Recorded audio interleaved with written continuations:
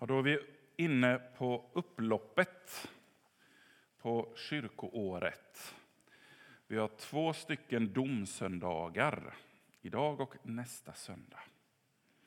Och vi förstår direkt att det finns ett allvar i budskapet. Ordet dom, det är ju en juridisk term. Och så är det ju med mycket av det kristna evangeliet. När vi läser om det i de bibliska skrifterna så beskrivs det ofta i juridiska termer. Ord som skuld, nåd, frälsning till och med, som har att göra med att frihalsas. Att den här kedjan om halsen tas bort. Man frihalsas och så vidare. I vår tid när vi tänker dom, då tänker man väl på en domstol kanske. En domstols slutliga formella avgörande. Det är en sak som har prövats, någon form av tvist eller någon form av brottmål då. Och saken blir prövad och avgjord. Och att det blir en dom, det har ju ett särskilt syfte. Dels är det ju en process av att sanningen ska få på något sätt komma fram, komma i dager. Men också ytterst sett så är en dom till för att det onda, det destruktiva, att det ska sättas en gräns för det. Vi accepterar inte att ondska får fritt spelrum. Samhället måste på något sätt byggas på rättfärdighet. Så domens syfte är att sätta en gräns för det onda och destruktiva. Och ett brottsoffer ser ju positivt på en fällande dom. En gräns är då satt. Det finns en markering.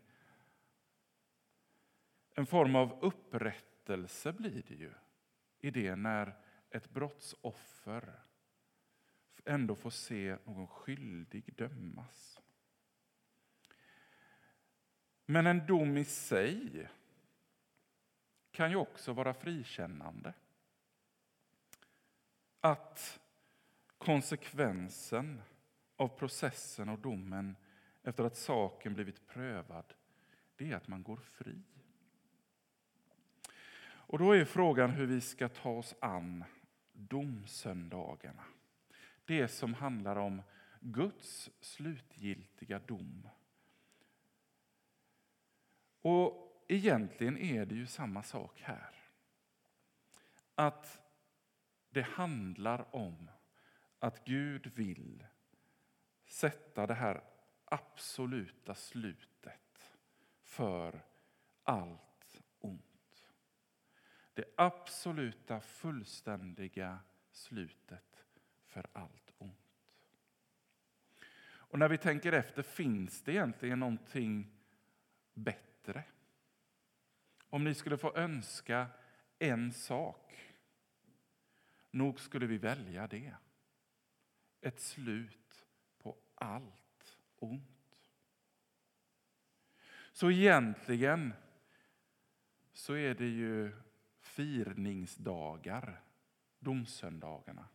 Vi borde egentligen duka upp ordentligt med tårta på kyrkfikat.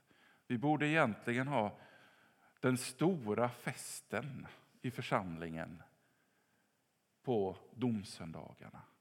För vi vet att framåt så kommer Gud sätta en gräns för det onda.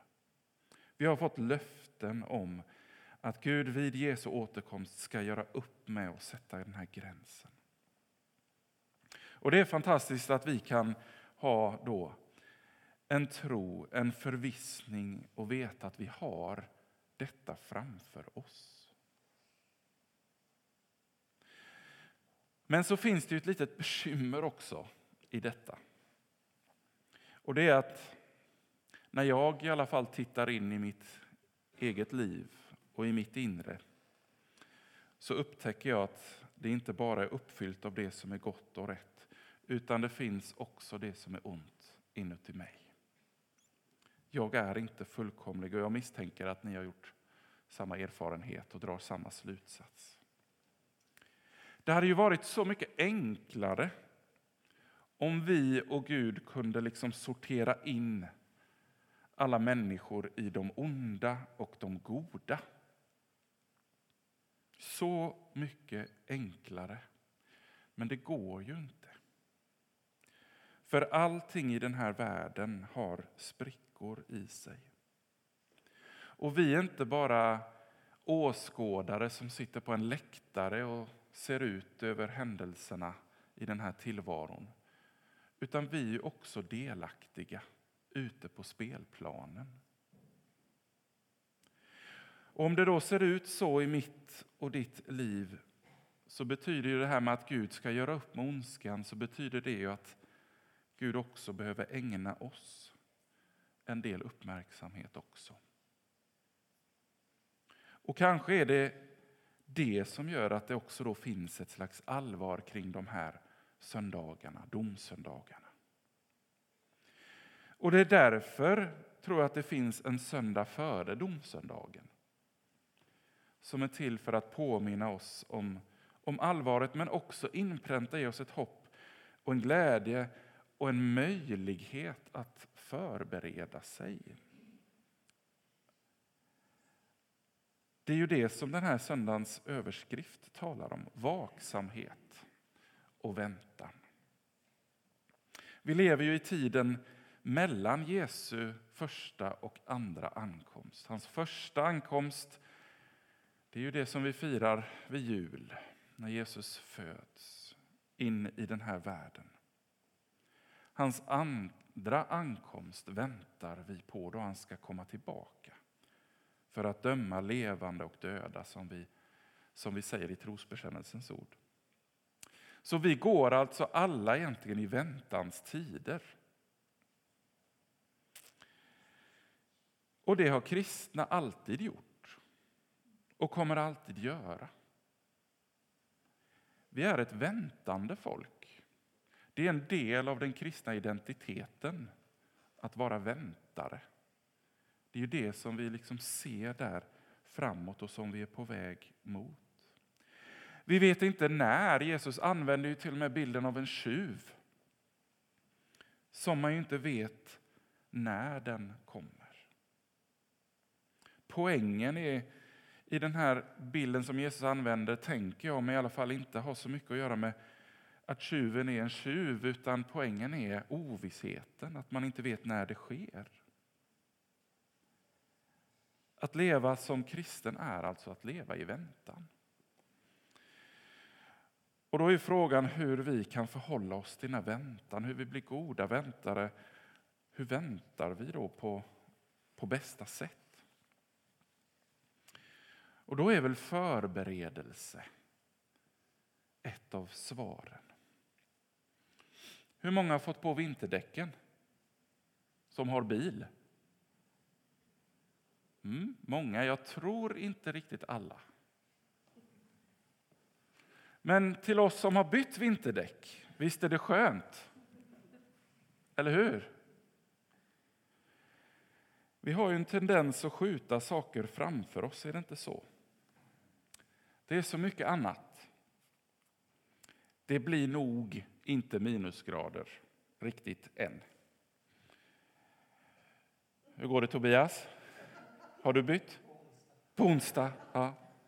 Vi försöker intala oss själva att vintern nog inte kommer. Det är ju global uppvärmning och så vidare och så, va. Och samtidigt så gnager det lite. Jag borde nog ta tag i det där. Vädret kan växla fort. Får man på vinterdäcken i tid så kan man ju slappna av. Man är förberedd. Bekymret är ur världen. Det kan fortsätta vara 10+, som det väl har varit nu i 2 månader, känns det som. Varför? Det kan ju lika gärna vara så i 2 månader till. Men det kan också bli -10 grader. Det spelar ingen roll för vinterdäcken är på. Det bibliska uttrycket för byta till vinterdäck, det är fäst upp era kläder och håll lamporna brinnande. De här två talar egentligen om samma sak. Det är vad Jesus uppmanade sina lärjungar till då, men som han också uppmanar oss idag. Var som en tjänare som väntar på att deras herre ska komma hem från ett bröllop, så att de genast kan öppna när han kommer och bultar på porten. Saliga de tjänare eftersom deras herre finner dem vakna när han kommer. Bröllopsfesterna på den här tiden är ju inte riktigt som för oss. I vår kultur så knör vi ju in allt på en dag, eller hur? En hel dag, sen är det slut. I den här kulturen så är ett bröllop många dagar. Det kan vara en hel vecka av festligheter. Tjänarna visste inte när deras herre skulle komma hem. Och för att slippa ängslas över det så såg de till att vara förberedda. Huset var upplyst. Det var på den tiden då elpriserna var annat.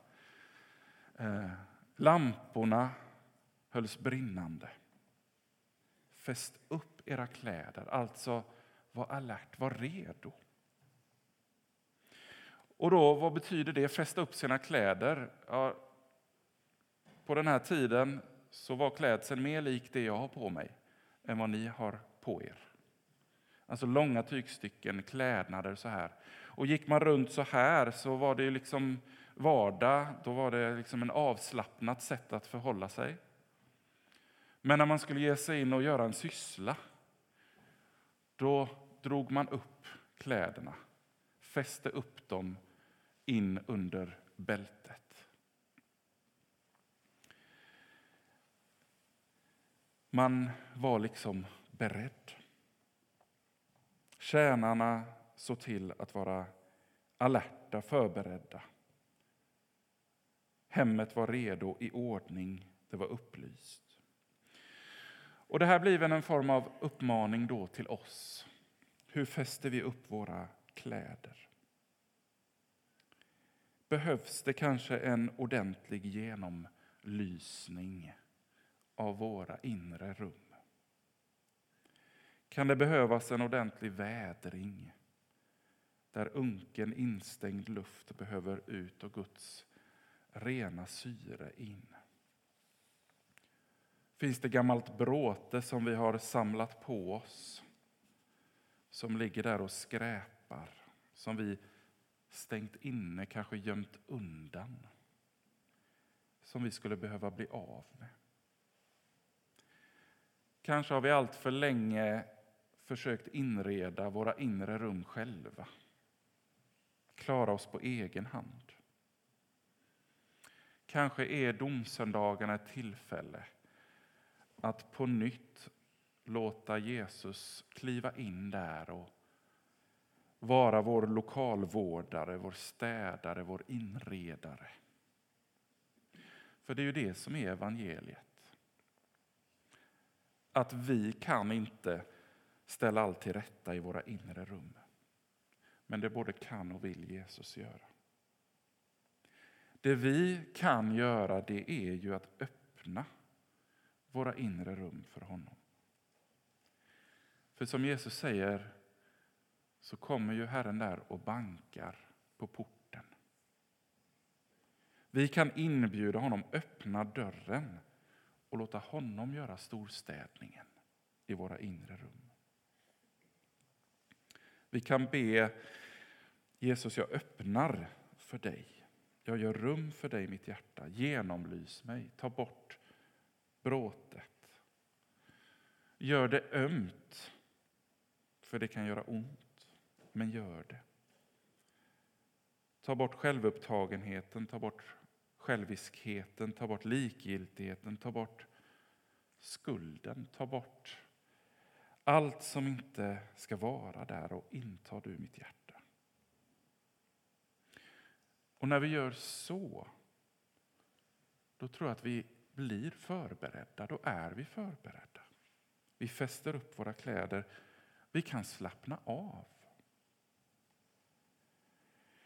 Vi kan få bära den här djupa vissheten inom oss att Jesus ställer saker och ting till rätta. Vi är förlåtna. Vi är förberedda. Vad som händer. Och det är Jesus som gör jobbet. Det är ju så fantastiskt det här, för ni la väl märke till vad det var som den här Herren gjorde i liknelsen i texten. När han fann tjänarna vakna. När de hade öppnat sina rum för honom. Saliga de tjänarna eftersom deras Herre finner dem vakna när han kommer. Sannoliken han ska fästa upp sina kläder. Och låta dem lägga sig till bords och själv gå och passa upp dem. Det är en sån Gud vi har. Som fäster upp sina kläder. Som låter oss lägga sig till bords. Man låg ju till bords på den här tiden. Det är han som betjänar oss. I sin översvallande kärlek till oss så ger han oss allt. Och den största gåvan, det är ju att han, när ondskan slutligen ska utplånas vid Guds dom, att den dom som skulle drabbat mig drabbar honom. Drabbar Jesus istället. Han tar på sig allt och sätter oss fria. Och det betyder att den här domsöndagen så möter Jesus oss inte främst som vår domare, utan som vår frälsare och räddare. För det är domaren som hänger där på korset. Vi behöver inte rädas honom. Vi får bara släppa in honom som vår frälsare. I Uppenbarelsebokens 3:e kapitel så säger Jesus: Se, jag står vid dörren och bultar. Om någon hör min röst och öppnar dörren ska jag gå in till honom och äta med honom och han med mig. Ska vi låta det vara tyst en liten stund innan vi tillsammans får sjunga och be. Så får vi tala med vår Herre och släppa in honom i våra inre rum.